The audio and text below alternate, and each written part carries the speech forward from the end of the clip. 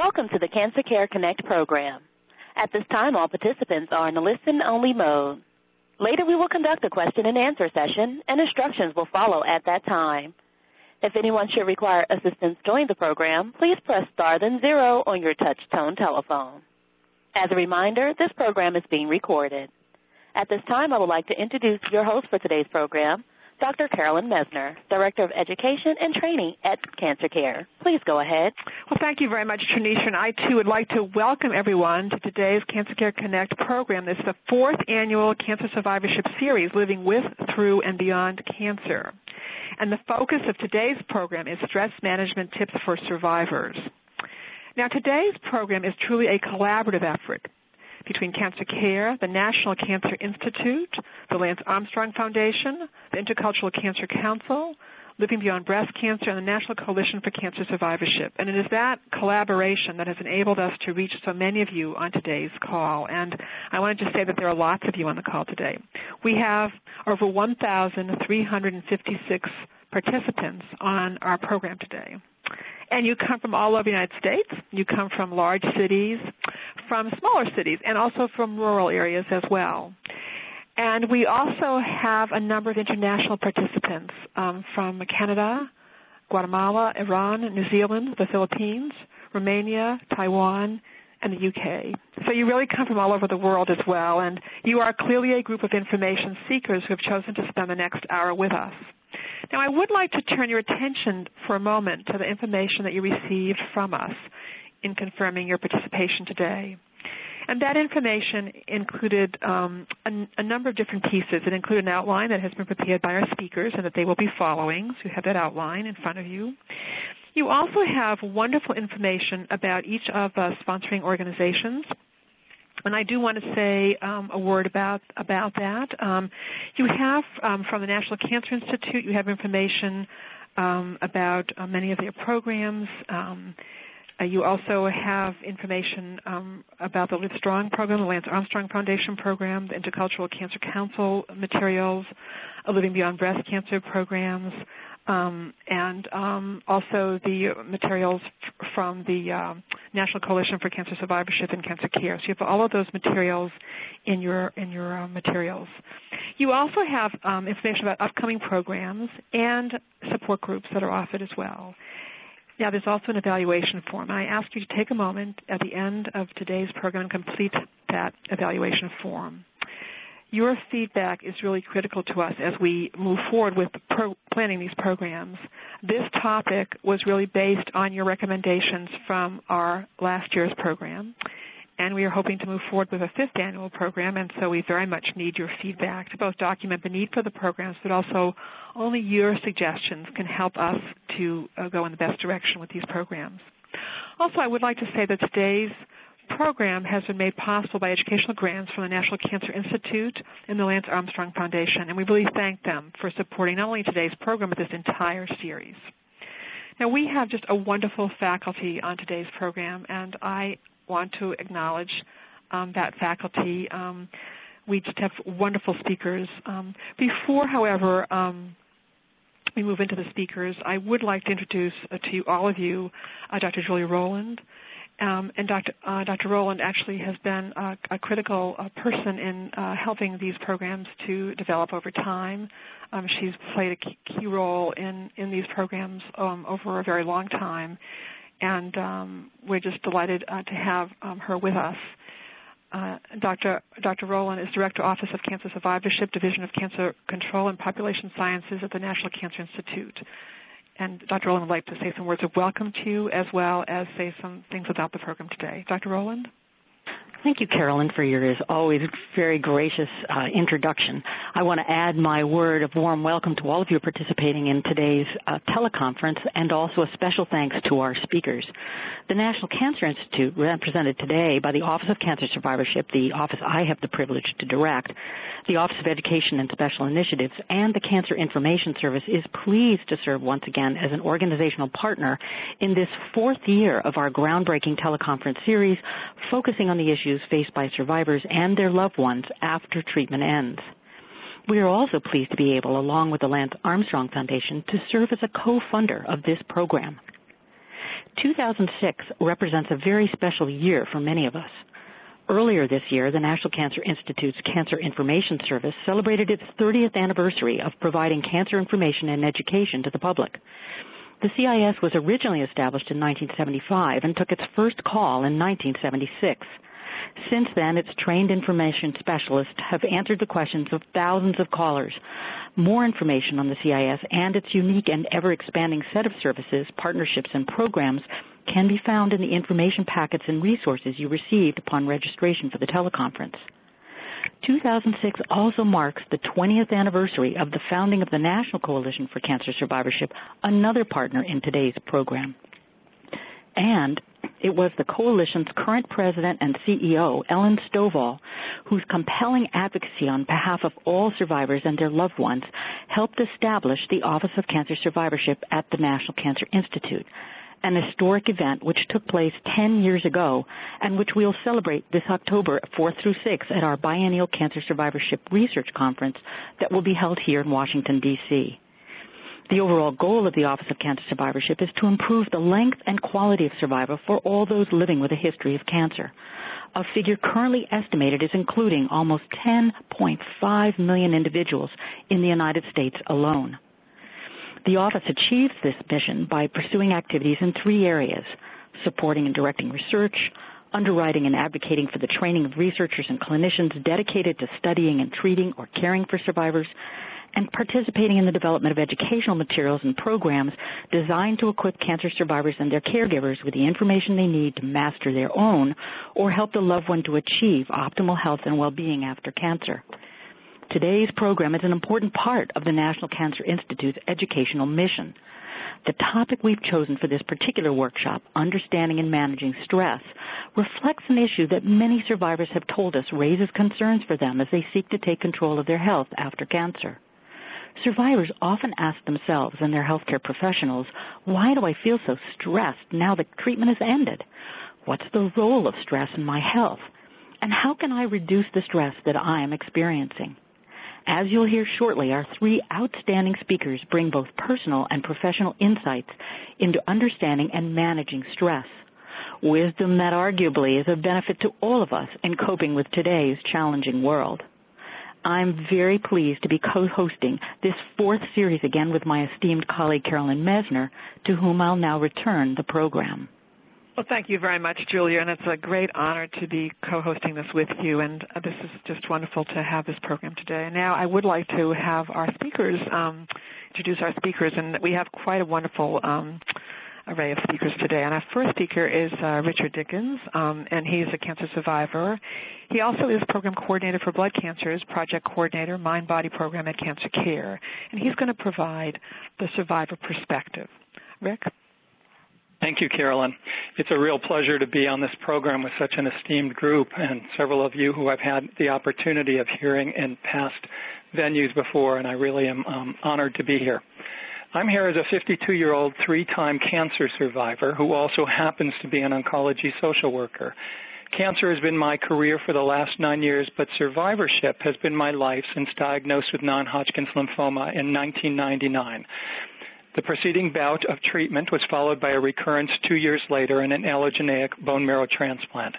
Then in 1996, I had a skin cancer removed, likely the result of the total body radiation during transplant. I've had 15 years to live the issues of survivorship, which I've found encompass a mix of physical losses, psychological struggles, and spiritual challenges, all of which leaves me with more questions than answers. Dare I dream of seeing my young nieces get married? Is it wise to put scarce money away into a retirement account? How do I deal with survivorship guilt when so many I've met weren't so lucky? When cancer struck at age 37, I was lucky to have a strong faith and a working understanding of meditation techniques. Those practices provided my foundation for navigating the stressors of cancer and then survivorship. Along the way, I saw my answer to stress as peace. 15 years post-diagnosis and 12 years post-treatment, I continue to ask myself, what is survivorship? I call survivorship a tenuous truce, which for some continues indefinitely, but for others like me, truces are followed by periodic skirmishes and sometimes a return to battle. Eventually, I created an acronym out of the word peace to center my life as a cancer survivor, which I call my metaphor for staying healthy, and I'd like to share that with you. In this acronym, I call the letter P power. Power to remind myself of the power of affirmations. Affirmations are positive short sayings or quotes. Since my mind is always trying to drag me toward worry and doubt, I plaster my walls at home and work with these hopeful reminders. One of my favorite is a simple anonymous quote that states, "I asked God, how much time do I have left before I die? He replied, enough to make a difference." This reminds me every day that each day affords me an opportunity to make a difference in at least one person's life. That difference is what lives on whether I'm around or not. A terrific technique for negative thinking is Vipassana meditation or mindful meditation, which I practice. Mindfulness trains someone to look at feelings non-judgmentally, thereby providing peace with unwanted emotions during times of uncertainty. The letter E for embracing new role models helps me live with uncertainty. Confronting cancer survivorship meant embracing new role models, whom I found among historical people, famous celebrities, and even a neighbor down the street. In our day-to-day existence, we all admire people who faced adversity, leading me to A, accepting myself as a role model to others. The truth is, when adversity knocks on our door, we ourselves are forced to become touched with new insight. I wanted to ignore this unwanted insight, but I also knew, like those who guided me, it was now my turn to pass this on to others, those newer to the cancer experience. The fourth letter, C, means to confront uncertainty. I found that one of the best ways to confront uncertainty is to set goals. We all have goals, but oftentimes cancer survivors are afraid to make them. I was in the midst of a career change, ironically to become an oncology social worker, when I was diagnosed with an incurable but treatable cancer. In 1991, I was given a prognosis of 10 years. Of course, my current short-term goals had to change immediately to embrace treatment, and they had to change again when I suffered recurrence. But my mid-range goal to finish my degree didn't have to change, and my long-term goal to live into old age didn't have to change as much as be revised. Instead of looking to my golden years, I made a 13-year dream to celebrate my 50th birthday. Living with uncertainty is what I call being a realistic optimist. Acknowledging there's a big question mark on my life doesn't need to stop me from doing everything I can to make it as long and enjoyable as possible. The funny thing about long-term goals is that sometimes you reach them, and then you're faced with the dilemma of making new ones. I don't know why I got lucky with my cancer, but that luck included hosting my 50th birthday party in 2003 for over 50 family and friends. As cancer survivors, we can't escape the fact uncertainty remains an ever-constant companion. But with mindfulness and peace, I have found a way to live with it. And now the final E for envision, hope. If there's a half glass of water, I can decide whether it is half empty or half full. I wish each of you a lifetime filled with realistic optimism and months and years filled with peace, power to embrace, accept, confront, and envision plenty of opportunities to make a difference. As cancer survivors, we are already lucky. I say stretch that luck to the limits. Thank you. Thank you. Thank you very much, Rick, for that. Just wonderfully inspirational, just excellent, really very inspirational, and for starting off with your perspective. Thank you.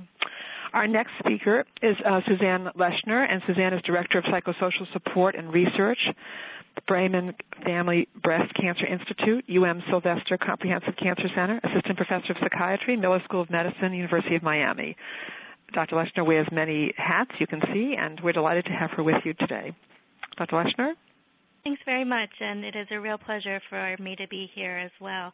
And I want to acknowledge what Rick Dickens just said, and his techniques are so moving and so wise, and there is so much behind his words, and I just wanted to acknowledge that. Certainly, as you just heard, and as all of you know, living with cancer is stressful and anxiety-provoking, and it's hard on the survivors and their families.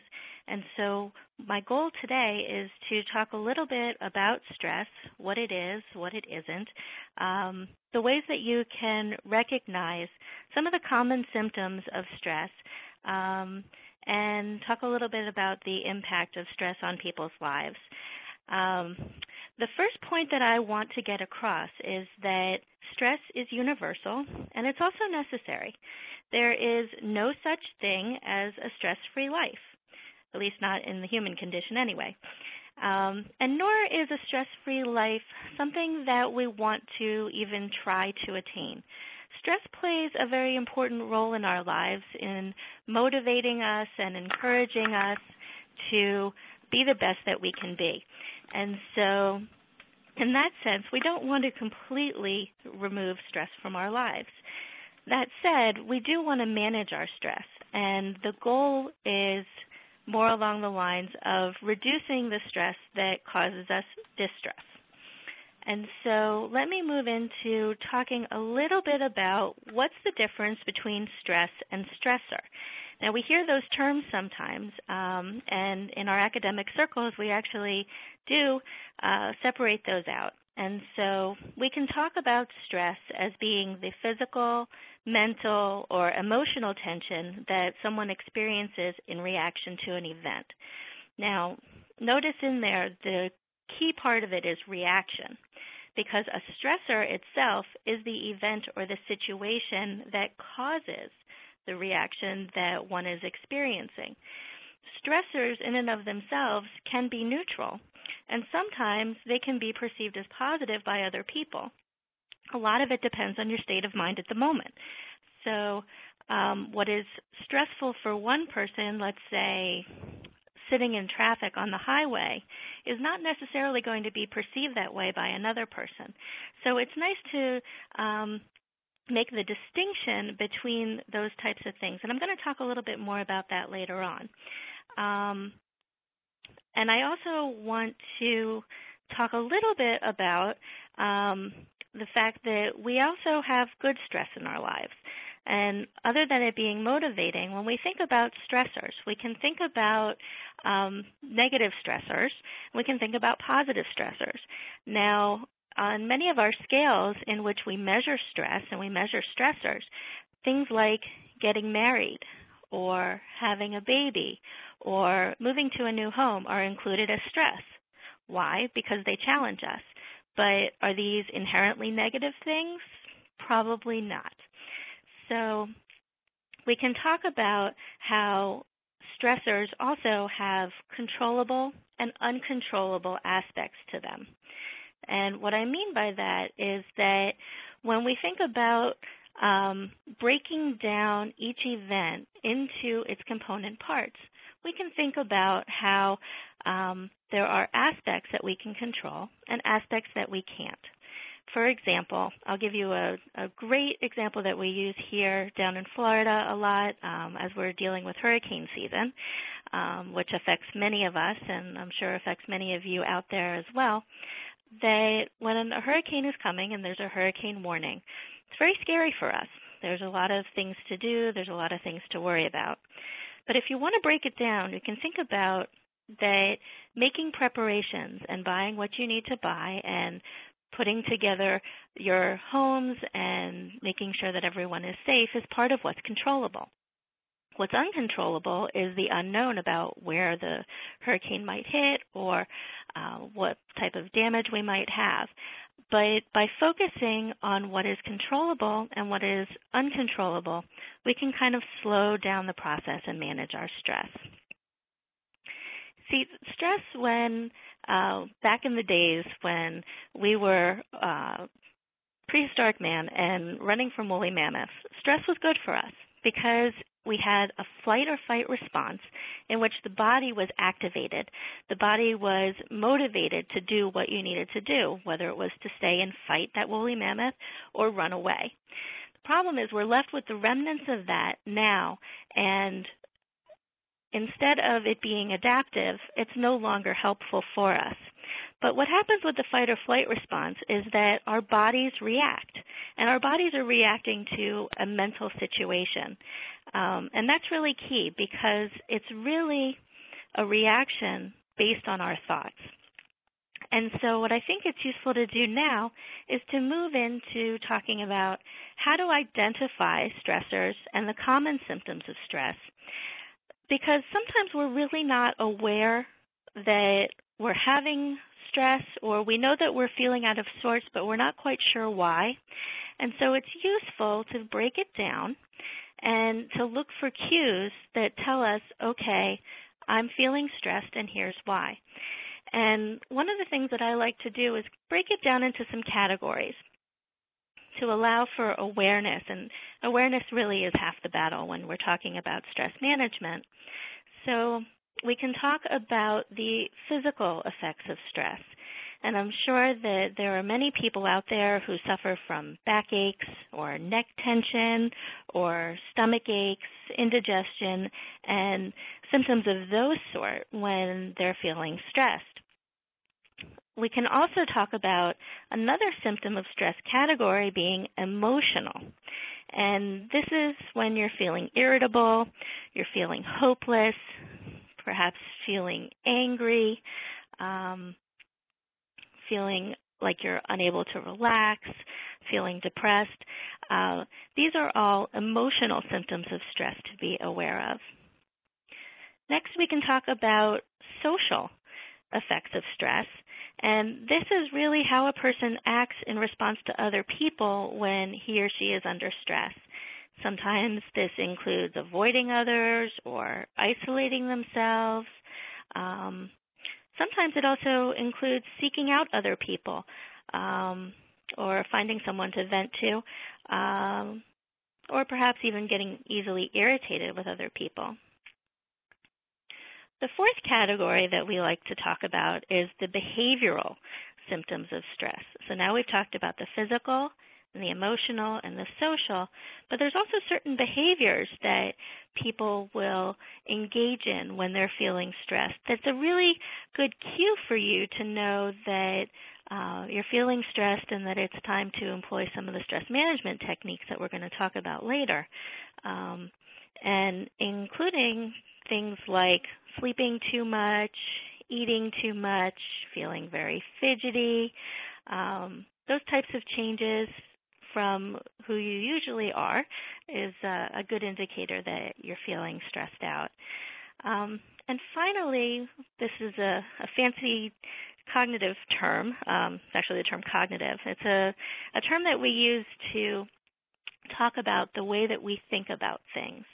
And so good examples of this cognitive category are things like anxious thoughts or fearful anticipation, poor concentration, difficulty with memory. These things are all symptoms of stress and let you know that there's something going on that needs to be taken care of. Okay, so now that you're aware that you're stressed and you're kind of aware of the ways that it is affecting your body, it's not just your body, but your body and your mind as well. It's important to then think about what are the things in life that cause stress for you, thinking about those types of events that might be triggers. And this is something that's going to be very individual. This is something that different people are going to experience differently from others. And so what might be stressful for one person is not necessarily stressful for another.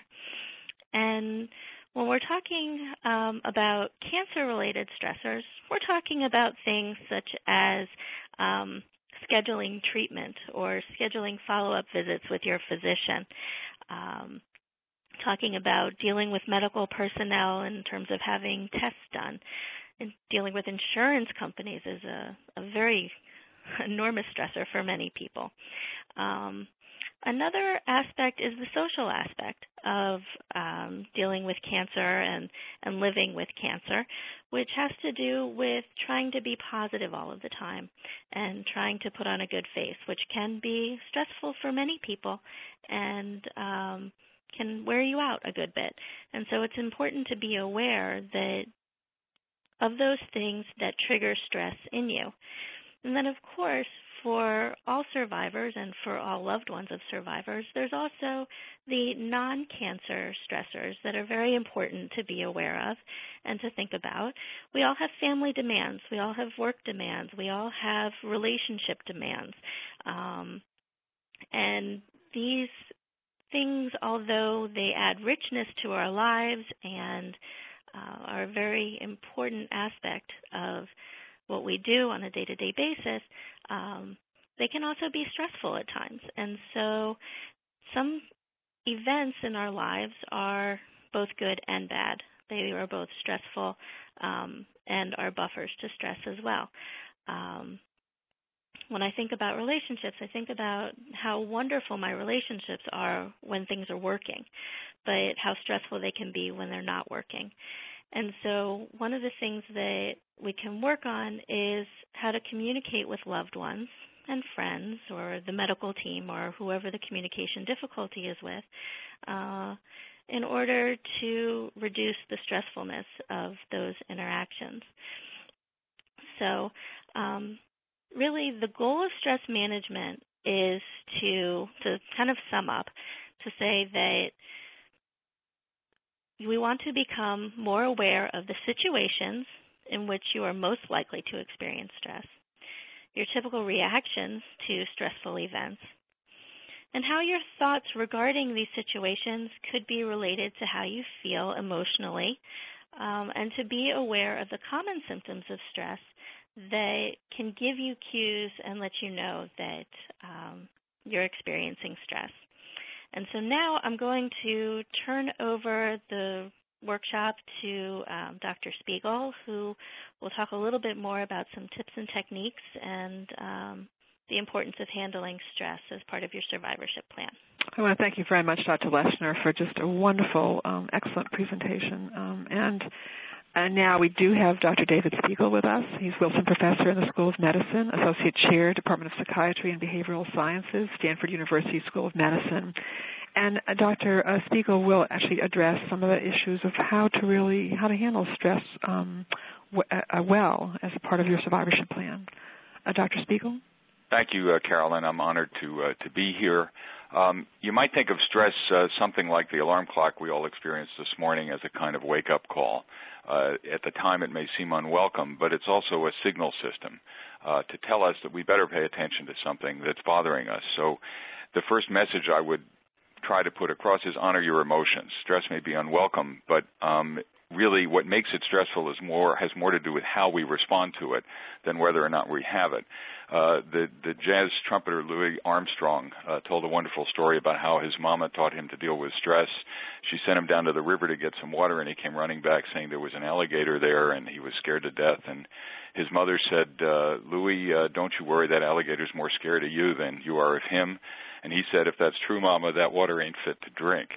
So clearly we have to face and deal with things that are terribly frightening to us, but if we can put a different twist on them, we can figure out what to do about them. Dr. Rowland mentioned actually that at the end of treatment is a particularly stressful time. One of my patients said she found herself walking around Stanford Hospital in tears on the last day of her radiotherapy, and she was puzzled herself. She wondered, why is it that I can't stop from crying? And the key issue about stress is that it's not just the presentation of the stressor, but the availability of a response to the stress. And what she was feeling, and what many cancer survivors feel, is that at a time when they ought to be happiest, that is the radiotherapy, the chemotherapy is over, they actually find themselves feeling more stressed and more scared. And the reason is that they no longer feel they're doing something about the cancer. They're waiting for the other shoe to drop. And they've lost some of the social support that actually comes with being surrounded by people who offer treatment. In addition, many people defer other life problems until after acute treatment is over. They say, well, I can't handle that now. I'll deal with it later. So acute treatment is over. People now have to face and deal with those things.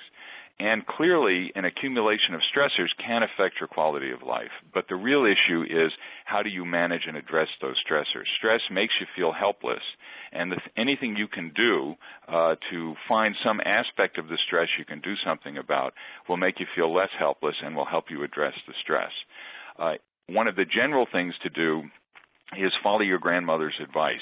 Eat well, sleep well, get plenty of exercise. We tend, at times of stress, to ignore the basic body maintenance functions that allow our bodies to respond well. And we've all had the experience of finding some problem that was driving us crazy at 10:30 at night to be perfectly soluble after a good night's sleep the next morning. Our mood is better. Our ability to handle things are better.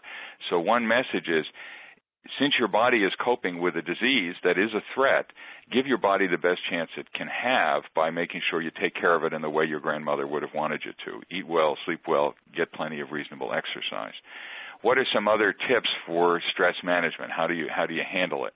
I loved Rick's acronym of peace. I have a different one. My acronym is FACES, F-A-C-E-S. And the F is for facing rather than fleeing. We tend to want to hide, avoid, not deal with stressors. And I can tell you that from 3 decades of running support groups for women with advanced breast cancer and other cancer survivors, it is clear to me that dealing with problems head-on is a much better way to handle them than denying or avoiding them, because the more specific the problem is, the more likely you are to be able to come up with a reasonable response to it.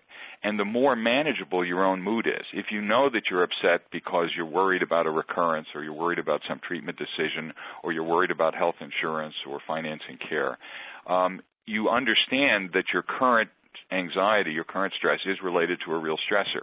If you keep brushing it aside, what tends to happen over time is you feel bad, but you're not sure why you feel bad. Could be a number of things. And the more there's a disconnect between what's making you feel bad and how you feel, the more immobilized you are to do anything about it. So it is very important to face rather than flee stressors. Take them head on, deal with them as they're occurring. The second A is alter perception and thinking about stressors. And you heard a nice illustration from Rick about using mindfulness-based stress reduction. One of the principles that can be very helpful is to train yourself to live more in the moment. That's one of the great ideas of mindfulness. That is, the past is past, the future isn't here yet. What you really control is the present. And it can sometimes pull you out of excessive worry about situations that you may or may not be able to do much about. Another technique that's very helpful is self-hypnosis. I teach my patients to just focus intently. Hypnosis is just a form of highly focused attention, like the feeling you have in a good movie when you get so caught up in the movie you forget you're in a theater. People can very effectively control the amount of anxiety and pain they have, for example, by imagining that a part of their body that hurts is tingling or cool or numb, or that they're just floating in a pleasant place where they tend to feel comfortable, because the association of pain with anxiety about recurrence will actually make the pain worse. And if you can make things worse with your mind, you can also make them better with your mind. So techniques like mindfulness, self-hypnosis, and other mind-body techniques can be an extremely helpful way to manage some of the symptoms related to cancer and cancer survivorship. The third is C, coping actively. The more active you are in response to a stressor, the less the stressor is going to dominate your lives. And as you've heard before, there are some aspects of stress we just don't control. And the key is to find that aspect of the stressor that you do and do something about it. So it's like, Niebuhr's great serenity prayer, Lord, give me the courage to change what I can change, the grace to accept what I can't, and the wisdom to know one from the other. So look at a stressor that's coming along, whether it's fear of a recurrence, a diagnostic test. One of the things, many cancer survivors will say that the worst, it actually feels worse waiting for the results of a test than it does to get the results, even if it's bad news. And the reason is that if it's bad news, at least you know what to do about it. You're going to have to go back on chemotherapy or something else. So I encourage patients, number one, to get their healthcare professionals to get the information to them as quickly as possible. But number two, think through what you would do if you had either result. If you had a clean scan and you were fine, good, you'll go out and celebrate. If not, who are you going to meet with? How are you going to decide what your next treatment steps are so that you're feeling less helpless regardless of which way the result turns out to be? So cope actively. The fourth is E, expressing emotion. We tend to, I think, in medicine to treat crying as if it were bleeding. The way to stop it is to apply direct pressure until it stops. Emotion should be your friend, not your enemy. We have this emotion system to get our attention. We process huge amounts of information, and what emotions do is they tell you this is important, pay attention to it, this one isn't, ignore it. So if something is making you fearful, angry, or sad, the thing to do is use your emotion system as that kind of wake-up alarm system to say, I better pay attention to it, and then get the thinking going and say, okay, what can I do about it? But in general, I think we're ashamed often of our own emotions. Many cancer survivors are ashamed that they feel sad, angry, fearful, or other emotions about their illness. And you've earned a right to have those feelings. The issue is, do you use them constructively as kind of guidelines along a path for you to do something about the stressors? And the final letter is ask social support. You know, we're fundamentally social creatures, despite the fantasy we all seem to have that we're just splendid individuals. Humankind evolved the way it did because we have learned, at least at times, to cooperate with one another. And one of the real burdens of having an illness like cancer, which, due to the good work of many people here and many other people, is much less stigmatized than it used to be, is that it still tends to isolate people. You still tend to feel that you're the person there with the cancer and everyone else is a healthy, happy, normal person. And so finding ways of repairing the damage to social networks that occurs when you have an illness like cancer, the loss of people who are unwilling to discuss the C word with you. You know, some friends get a lot better and are wonderful, and others just kind of disappear. Networks of support among cancer patients, support groups, and other kinds of connections among cancer patients can be wonderfully helpful because it's a situation where you give as well as receive help. You feel better about yourself if you've learned something that can help someone else deal better with cancer, and you can receive a lot of support too. So I'm a strong advocate of building social support networks that include other cancer survivors and also better communication with family and friends. Let them know. You take the lead. Let them know that you're willing and able to talk about cancer, that it's not, you're not going to dissolve in tears if they mention the word cancer. Ask them for what you would like them to do to help you, and that can be a way of taking charge of and improving your social networks. So the acronym is FACES, facing rather than fleeing, alter perception, and you're thinking about the problems, cope actively, express emotion, and enhance social support. And if you do that, you can use the stress of cancer as an occasion for growth and better mastery of the role of survivorship. In that sense, feeling may lead to healing. Well, thank you very much, Dr. Spiegel. Very wonderful tips, just really great wisdom, and I really thank you very much for this, for your presentation. And I want to introduce Linda Taylor. Linda Taylor is Education Resource Manager of Public Health, Lance Armstrong Foundation. And Linda actually wants to say some words of welcome to all of you. Linda? Yes, thank you, Carolyn. And thank you to our great speakers. That really was wonderful information, very, very useful. And the Lance Armstrong Foundation is very pleased to partner with all of the organizations that made this series possible. This education series is a reflection of the LAF's mission to inspire and empower people affected by cancer. And we provide support to community-centered initiatives that address the physical, emotional, and practical challenges of cancer. And we also help cancer survivors navigate the cancer system through our Survivor Care program and our Live Strong resource for cancer survivors. And we support scientific and clinical research that seeks to better understand the physical, emotional, and psychological effects of cancer. And we also sponsor national advocacy initiatives to help the voice of the cancer community be heard on Capitol Hill. So we thank each of you who have joined us today on this really important topic about stress management, and we hope that the information is helpful to you. Thank you. Well, thank you very much, Linda, and I want to thank you, and I want to thank the Lance Armstrong Foundation for their support of this program as well. I actually want to thank all of our speakers today. This has been a really extraordinary call. I want to thank all of you for your participation. I want to thank all of you who have been listening as well with other questions that you may have that you didn't have a chance to ask, so that we will hope that you'll call us with your questions. This is a very important program, and this is a one-hour education program, and that we recognize in planning a program like this that you all have many needs that go far beyond the scope of a one-hour program. So, again, we want to invite you all to take advantage of all the services that all the organizations offer on today's call. They all have very unique services that you can access at no cost, and all of them have 800 numbers and are accessible to you really simply a phone call away. Now, I do want to remind you this is part 1 of a 3-part series. So part 2 is on May 23rd. Is it my cancer? Am I getting older? That's part 2. And we also will have a part 3 on June 20th, Managing Your Costs of Recovery. So that we hope that you'll participate in all of these programs. Some of you have signed up for everything already. Also, in concluding our program today, I don't want anyone to feel you're alone with your questions or your concerns. We want you to feel that you're part now of a community of support, and that if you have a question or a concern, even if you asked a question but there's another part to it, that you'll feel comfortable calling us. We're available at 1-800-813-HOPE. So we're simply a telephone call away, and we want you to not feel that when we end the call that you're alone, that we want you to feel you are connected to a array of services, as well as all the organizations on today's program. So I want to thank you for participating today, and I want to wish you all a very fine day, and I look forward to you being on the next program. Thank you. Ladies and gentlemen, thank you for your participation. This concludes the program. You may disconnect and have a wonderful day.